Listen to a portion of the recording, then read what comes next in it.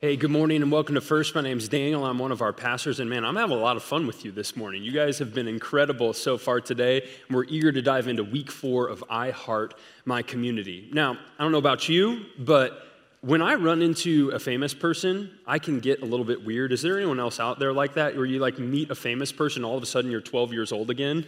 That's me, totally. And I come by it very honestly because my dad is the exact same way. And so a couple of summers ago, my dad was in a small diner in San Francisco in the month of June, and I'm going to show this picture. A group of really tall men come walking in with their security detail, and you can tell that the security guy is super pleased my dad is taking this picture, because when you lean in a little bit more to the next picture, it is LeBron James and Darren Williams. You can go back to the next one for a second. Darren Williams, for crying out loud, my whole childhood, just Dad, why do you get to experience this and not me? And so I was going nuts. I texted as many people as I possibly could in 2 minutes, and I wasn't even there, and I was the one freaking out. But if you lean in one more time, you can see how pleased LeBron is that my goofy 6'6" dad is taking this picture as well. Now, this is the way I get when I run into a famous person. I wanted to show a couple more people who are relatively famous and see who knows who. So check out this next picture. The guy pointing the finger up with the sunglasses on, by a raise of hands, who knows who that guy is? Awesome. So we got a pretty good amount of people there. This is Bono, the lead man for U2.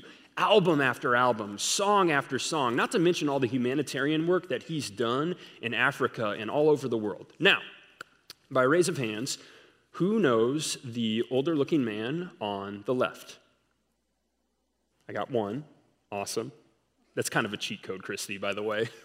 Anyhow, this guy, his name is Eugene Peterson, and a lot of folks may not know him, but he gave us this.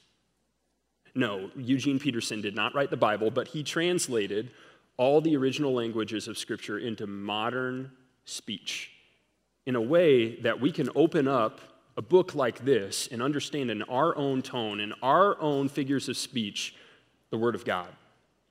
And you might be thinking to yourself, man, LeBron and Bono have done incredible things, both in sports and art and on a humanitarian level. But here's something that we've been leaning into and learning over the course of the past few weeks.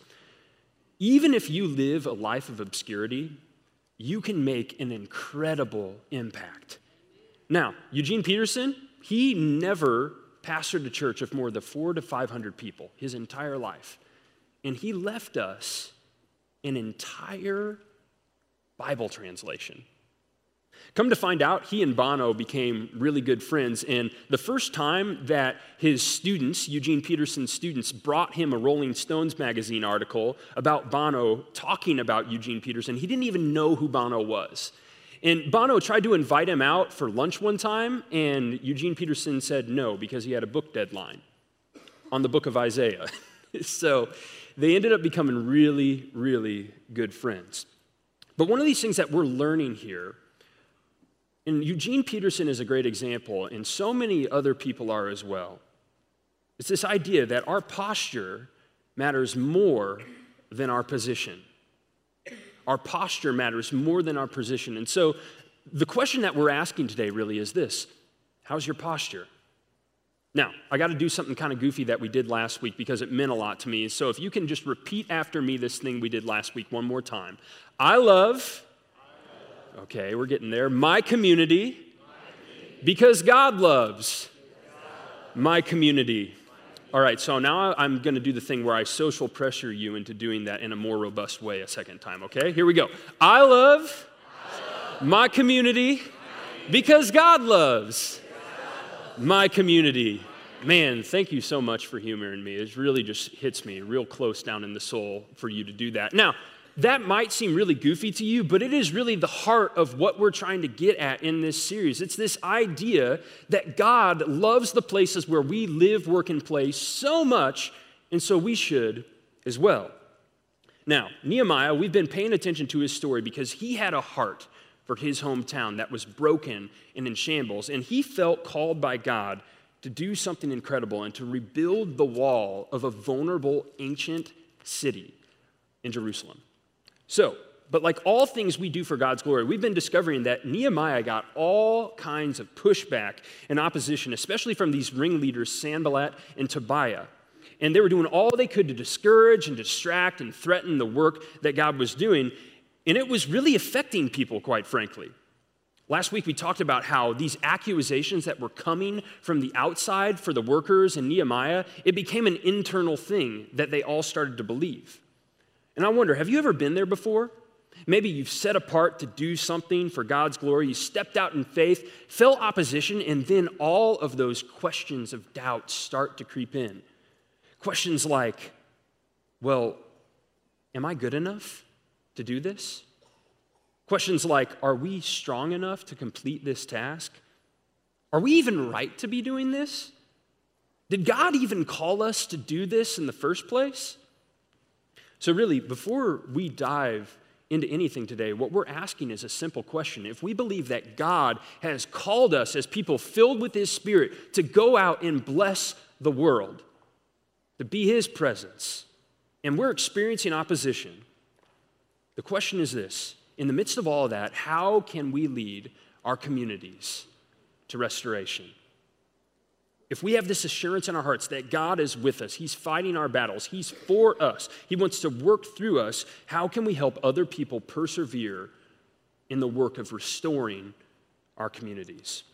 And we have a lot to learn from Nehemiah. So what I'd love for you to do is to turn to Nehemiah chapter 5. It's in your Old Testament, or you can flip to it on your phone. We're going to have it on the screen as well. But he keeps enduring more and more opposition as a leader, and all the people are enduring all this opposition. And it gets to this point where we get a snapshot of what Nehemiah, the leader, was like. So check this out from chapter 5, verse 14. It says this, and Nehemiah is talking in the first person here. He says, "Moreover, from the 20th year of King Artaxerxes, when I was appointed to be their governor in the land of Judah, until his 32nd year, 12 years, neither I nor my brothers ate the food allotted to the governor. But the earlier governors, those preceding me, placed a heavy burden on the people and took 40 shekels of silver from them in addition to food and wine. Their assistants also lorded it over the people." And check this out, this is so cool. "But out of reverence for God, I did not act like that. Instead, I devoted myself to the work of this wall. All my men were assembled there for the work. We did not acquire any land." The thing you notice most clearly about this guy Nehemiah is that he leads from the posture of a servant. He has good posture. King Artaxerxes, he'd sent Nehemiah back to Jerusalem, and so from this place of being a governor, Nehemiah could have done whatever he wanted. He could have gotten away with having all the best food, all the best drink, all the best places to live. He could have just taken it from people. But he didn't act that way. He didn't act like the leaders that were before him. In fact, if you read a couple verses on, we find out that Nehemiah actually had a dinner party every single day where he gathered over 150 people to his table and took care of them, both Jewish and non-Jewish alike. This was the man, the leader, Nehemiah. See, we talked about this in Kaleidoscope Church a couple of series ago. It's this idea that we were with people and for people, and that's what leads to life change. Nehemiah is the perfect picture of that. He is with his people, and he is fighting for them. But here's the thing. Doesn't that seem like the exact opposite of most of the leaders that you've encountered in life? I mean, how many of us can sincerely say that all of our leaders have been with us and for us? In fact, when I say leader, a lot of stereotypical images come to mind, right? I mean, a lot of us think that the term boss and leader are synonymous, don't we? And you know, we don't have to look any further than the picture of Michael Scott to know that leader and boss don't necessarily go together, am I right? And for the rest of you who don't know who Michael Scott is, I'll be praying for you to figure that out over the course of the next couple of weeks. Now, Michael Scott's a funny example, but in reality, it's this idea that even if you're smart, even if you're sharp, even if you're decisive, even if you get stuff done, a lot of leaders can still be jerks. And when any of us ever get that authority under our responsibility, we can tend to be that way as well. So, In the midst of that, Jesus said this better than any of us ever could have. And you'll notice he uses the same exact words from Nehemiah chapter 5 when he shares this about what it might look like to lead well in Matthew chapter 20. He said this, "You know the rulers of the Gentiles lord it over them, and their high officials exercise authority over them." And then he says, "Not so with you. Instead, whoever wants to become great among you must be your servant." See, Jesus knew that the popular form of leadership in his time, it just wasn't working out. And at the very least, it wasn't right. Because when we're real jerks to the people who are leading us, when we just kind of boss them around, sure, maybe stuff will get done, but all that really accomplishes is wearing people out and crushing people's souls. And man, what's the point at which you're leading people to a cause, but you're breaking them in the process? We got to not be like that, and Jesus didn't want us to be like that. And so what's really cool is hundreds of years before Jesus even came to this earth, there was this man, Nehemiah, who recognized that being a leader didn't necessarily mean he should just swing around his authority however he wanted to. He recognized in order to lead a community to restoration, you need good posture. The posture of a servant. The posture of putting others before yourselves and then surrendering the outcomes to God, knowing that he is better at accomplishing the work than us. So I got to ask myself, I've got to ask all of us, what type of leader are we? What type of leader are you?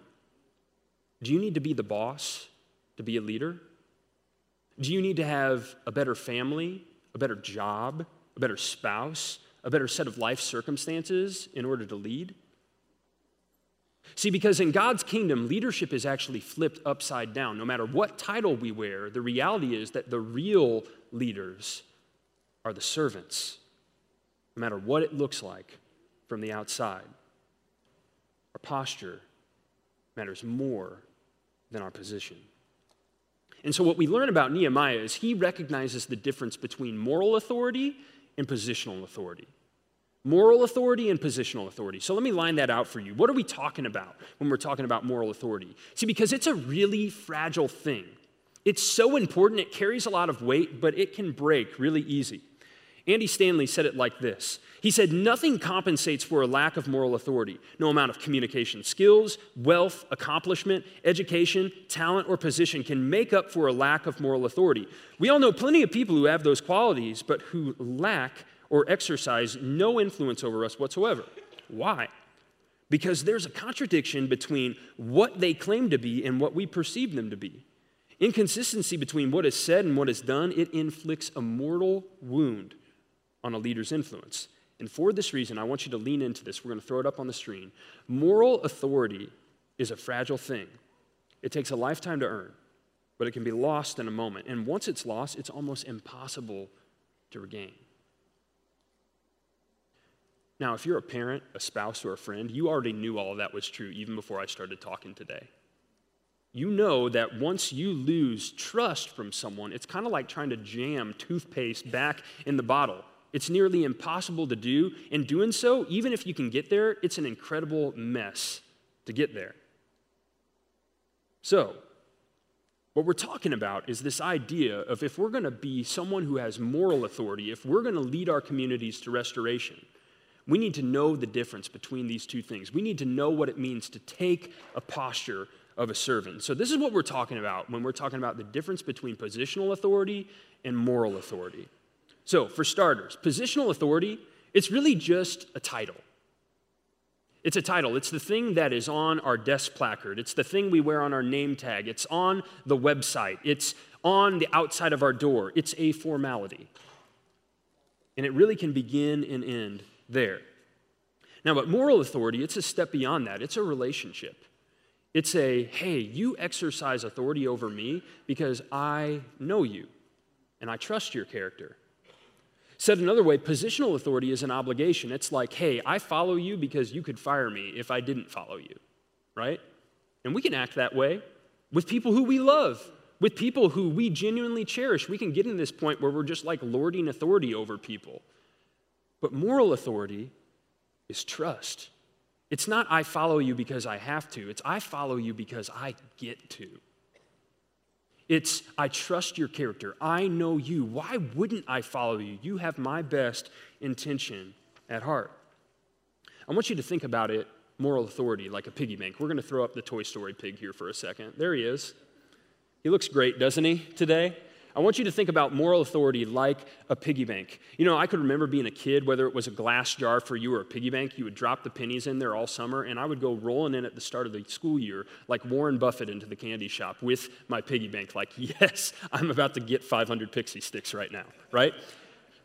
That's kind of what moral authority is like. I want you to imagine it. Every time that you put someone else first, every time you do something you're not obligated to do, every time you do something and don't take credit for it, it's like another nickel, another dime, another quarter goes into the piggy bank. And sure, it's hard to perceive things. You look inside and you're thinking to yourself, well, what really is in this piggy bank right now? But when you pick it up, you can feel the weight of moral authority over time. See, moral authority, it's a lot like a piggy bank, though, because it can sit up here on the shelf, but the moment where we have a lapse of character, it falls off and it's shattered. And it takes a while to superglue that thing back together. So, with all that said, what's the path forward? Knowing the weight that is on us as servants to lead our communities to restoration. And I'll say it like this: if we want to make a difference, and not just to pat ourselves on the back, but to make a supreme difference in the communities where we live, work, and play, the communities that God loves so much more than we love them, we need to lead from the posture of a servant. We need to lead from the posture of a servant, and that happens through the patient buildup of moral authority. And so Nehemiah, he leans in. He fights with his people and for his people. He lowers himself, and when it's all said and done, the walls of Jerusalem are restored. And it's an incredible thing. This city that was in shambles receives back a piece of the dignity that it once had as a city set apart to be an example of God's relationship with his people. But if you're paying attention to the whole story of Nehemiah, you'll recognize this. It was never about him. It was about everyone. See, Nehemiah wasn't out there slugging a hammer, doing it by himself. It was the people together that restored what was broken. And from that point on, it was a party. It was incredible. The result of all this hard work just led to joyous celebration in the city of Jerusalem. And there's this whole section of the book of Nehemiah devoted to it that I'm going to summarize a lot of it right here. This is from Nehemiah 12. I'm going to hop all over the place so you can follow it on the screen. It says, at the dedication of the wall of Jerusalem, the Levites were sought out from where they lived and were brought to Jerusalem to celebrate joyfully the dedication with songs of thanksgiving and with music of cymbals, harps, and lyres. The musicians were also brought together from the region around Jerusalem, from the villages of the word that starts with N that I've tried to pronounce all week, from Beth Gilgal, from the area of Geba and Asmaveth. For all the musicians had built villages for themselves around Jerusalem. To verse 31, I had the leaders of Judah go up on top of the wall. I also assigned 2 large choirs to give thanks. One was to proceed to the top of the wall to the right. 7 verses later, the second choir proceeded in the opposite direction. I followed them on top of the wall. The 2 choirs that gave thanks then took their place in the house of God. So did I, together with half the officials as well as the priests. And this is so cool. And on that day, they offered great sacrifices, rejoicing because God had given them great joy. The women and the children also rejoiced. And this blew my mind. The sound of rejoicing in Jerusalem could be heard from far away. You ever heard that passage, you are the light of the world, a city on a hill can't be hidden? It's about Jerusalem. It was a city on a hill.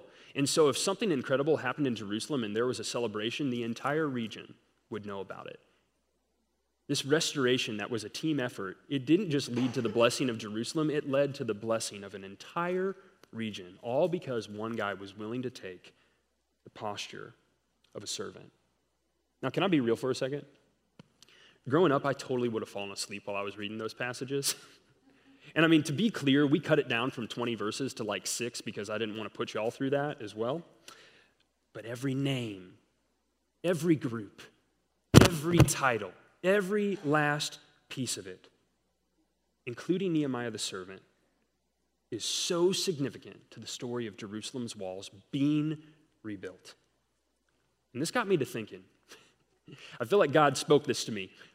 Don't we all want to be Nehemiah? Don't we all want to be the noble, the cupbearer to the king, the governor of the region who leads the people in a faithful procession to do something incredible? But then I started thinking to myself, but what if our story and our piece in the story was meant to be something different? What if God asked me to be a member of the choir? And what about you? So I was thinking about this, if God invited you or me to be a bench warmer on his team, would we have the humility to say yes? Would we have the humility to take a lesser role in God's work of restoring our community so that we could be one step closer to being the people in the community of blessing that God has called us to be? Sure, we all want that mountaintop experience. We all want to shout from the hills of what God has done, what he's done through us, what he's done through us, the leader.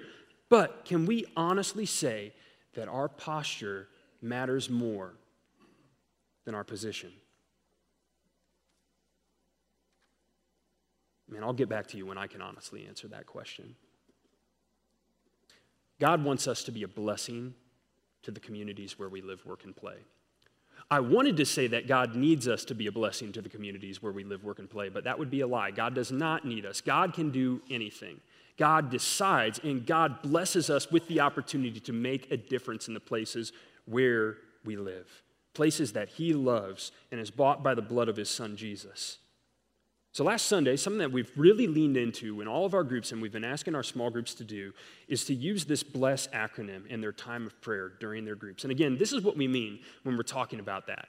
The idea of blessing our community is the idea of beginning with prayer, listening to the people in our lives, inviting people over to dinner and eating together, rolling up our sleeves and serving, and then ultimately sharing the story of how God has impacted our lives and how he could impact others as well. And so I'm sitting on the first night of the week on my couch, and I get this text message from one of our group leaders here at First. And it's a picture of a paper plate that's been passed around from person to person to person. And the group leader shared for the first time ever, every single person in their group prayed, and this time specifically that they would be a blessing to the places where we live, work, and pray, whether that meant beginning with prayer, listening to someone, eating with someone, serving, or sharing the story. And I got to tell you, being a part of worship with you all is incredible. Being able to praise God and celebrate and clap our hands in unison, that's one thing. But to know when you go and sit around your dining room tables and your living rooms, that you're taking the time to think about how God might bless our community, that hit me like a ton of bricks. That's making a huge difference. And so I got to ask you, whether you're a part of a group or not, how hard would it be to ask ourselves this question every week? Who did I bless this week? Who did I bless this week? If it's not with your group, although there are plenty of opportunities for you to hop into that, maybe it's with your family.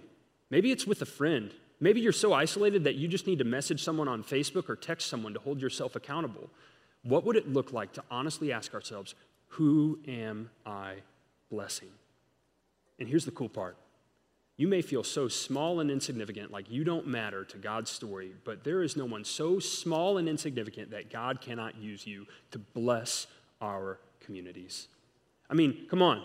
Anyone can begin with prayer. Anyone can get on their knees or sit on their bench or whatever that looks like and pray that God would open doors for us to be a blessing to others. And we see that all throughout the entire New Testament. Groups of Christians praying, God, would you please open a door so that we could be a blessing to people and share the story that is more powerful than any other story in the entire world? Would you begin with prayer? See, God is calling others of us to simply listen.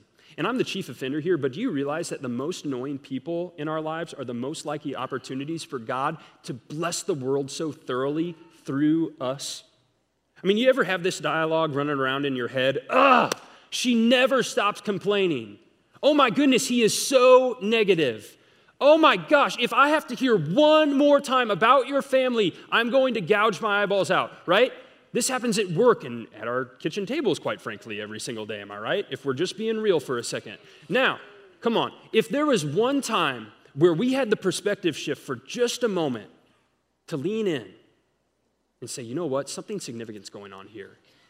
Something different is happening. And I want to challenge you to do this.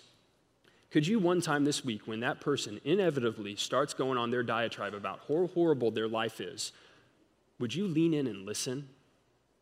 And if they ever stop talking, would you just look at them and say, I am so sorry, and lean back in and listen some more? Man, I think our communities would be vastly different if people who are marked by the Holy Spirit would be the presence of the Holy Spirit with the people where they live, work, and play. And all of us can do that. See, God is inviting some of us to take it even a step further. In a fast food TV dinner culture, God wants us to invite people over for dinner. And man, is Jesus a great example of that. The night of his betrayal, when he was about to go to a Roman cross, he found time to eat dinner with his best friends. Man.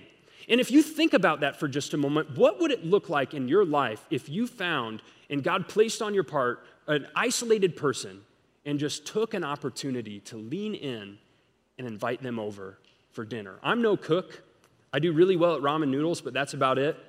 But as far as that goes, the biggest blessing in our entire family's life the last 2 weeks has been inviting an old friend of ours over who had just moved back to Champaign County and has been isolated from Christian community and just had our friend over for dinner. It did more for me than it did for them, I guarantee it.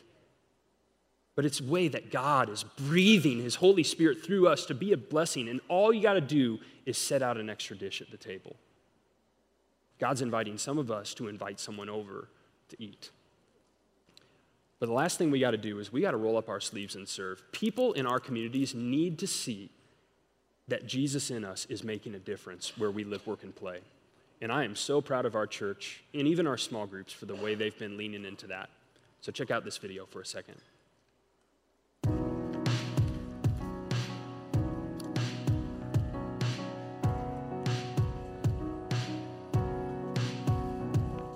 Hey, this is the Hurley's group doing our cleaning box. From Homer, Catlin, Champaign, and St. Joe. Thank you guys very much. With Jacob's group from St. Joseph, and we love our community. For answers and fighting through the night, searching for hidden treasure to catch a distant dream. I couldn't see the daylight in front of me.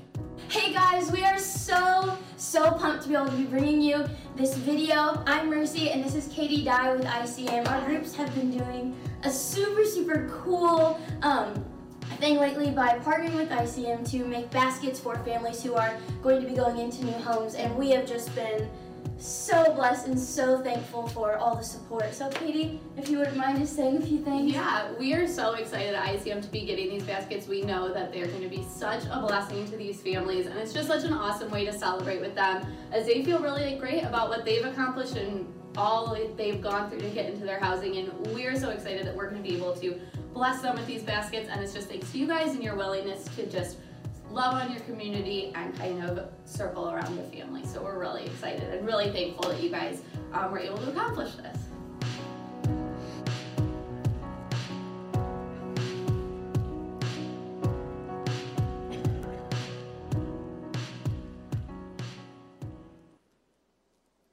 So I am grateful for you all. I'm incredibly proud of you all.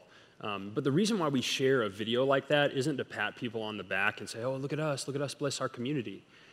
The thing that we're doing here is we want you to understand what can happen when we lean in enough and just say yes to God when he asks us, will you be a blessing? And incredible things can start to happen. And so with that in mind, God's work through us is just beginning. I think a lot of you know that today is our trunk or treat in the Salt and Light parking lot in Urbana. And what we know is that a lot of local schools have been invited to bring their kiddos out, and there'll be parents and kids there from the Urbana School District. And we've got a number of cars that are just going to be out there sharing candy and being a decent presence to people in our community. So that's happening from 4 to 6 o'clock tonight, and I know a number of you are going to be there with us, but can I just ask you to do me a favor? I want us to take this practical step of being a blessing to Heart. And no matter what you're doing, whether you're there or not, sometime from 4 to 6 o'clock tonight, I just want you to stop for a moment and pray that God would use us to be a blessing to our community. That it wouldn't be about us, that it wouldn't be about us getting a pat on the back or having a good emotional feeling, but that God would sincerely open up doors for us to be a blessing as a church. That we would genuinely make a difference in our community. That if our church wasn't around, our community would feel it and they would miss it. So again, God wants to mobilize us to be a blessing to our community. Even tonight, would you begin with prayer? So really, the heart of Nehemiah is this incredible example, and we want to follow that. We want to form a heart like that. But more than anything else, it's important for us to realize that the heart that we're after more than anything else is the heart of Jesus. You know, there's this point in the New Testament where Paul gets to talking about who Jesus is and the reality of who he is when you stand him up next to everything. And if we were being honest, if there was a single person who should get first dibs on anything, it would be Jesus. He is the firstborn of all creation, Paul says. Everything was made in, through, and by Jesus. And by Jesus, everything is held together. Man, if there is someone who deserves to be first, it is someone like that. But guess what? That is not Jesus' character. He's not like that. Instead, he rolls up his sleeves and serves at the very least and sets an example for us to follow, that we might serve like him. So today I want to do something a little bit different. If you're able, I want to invite you to stand in this moment. And we're going to take an opportunity, just stand for a moment, and we're going to read a passage that was a song that was sung in the early church. It's this picture of Jesus the servant. And when we listen to these words, the purpose that it's been from the very earliest stages of the church was that we would become the type of servant that Jesus was, that we would take on his character, that we would be like him. And so whether or not you're a close your eyes and pray type of person, or if you are just keep your eyes open type of person, would you just maybe even extend your hands out like this? And I want to receive these words that we have been reciting for thousands of years in the church as a word that would form us into being the servants that Jesus has called us to be. Paul wrote it like this in the book of Philippians. In your relationships with one another, have the same mindset as Christ Jesus, who being in very nature God, did not consider equality with God something to be used to his own advantage. Rather, he made himself nothing. By taking the very nature of a servant, being made in human likeness, and being found in appearance as a man, he humbled himself by becoming obedient to death, even death on a cross.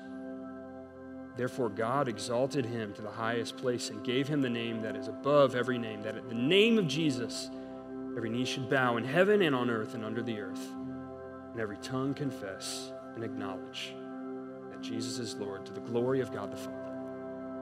Amen. If you're newer to First, we use this time to respond to who God is. And we're going to do a few things to do that. If you've come prepared to be generous as a member of First, or if God is putting that prompting on your heart, whether you use that Give app that Aaron was talking about earlier, or you go to the Give and Respond boxes, those Give and Respond boxes, 2 in the back, 2 near the front doors of the auditorium. We want to be generous to the mission of Jesus because we believe it requires our everything, and that human hearts and lives and futures are just worth it. So that's why we give. If you have a connection card that you filled out in any way, feel free to fold that up and drop it in the Give and Respond boxes as well.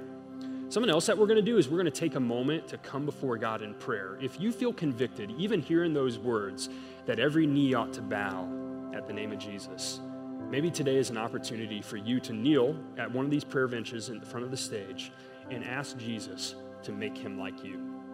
Maybe we could take the posture of our servant Jesus and take a moment for him to form us in prayer during this time of response. But finally, we are going to put Jesus at the center because that's where he belongs. And we're going to celebrate communion. There are 6 tables surrounding the room. When you're ready, if you have a relationship with Jesus and you believe he is your Lord and Savior, I want you to take the little emblems, the little piece of bread, the little cup of juice, and remember that it is because of Jesus' body and blood that we can serve and that we can lead to the restoration of our communities. So whatever that looks like, I pray that we would just remember this. When we take the posture of a servant and we remember that that's far more important than our position, we'll be better situated than ever before to share the story that Jesus is alive and that he's changed everything. Let's respond to Jesus in this time.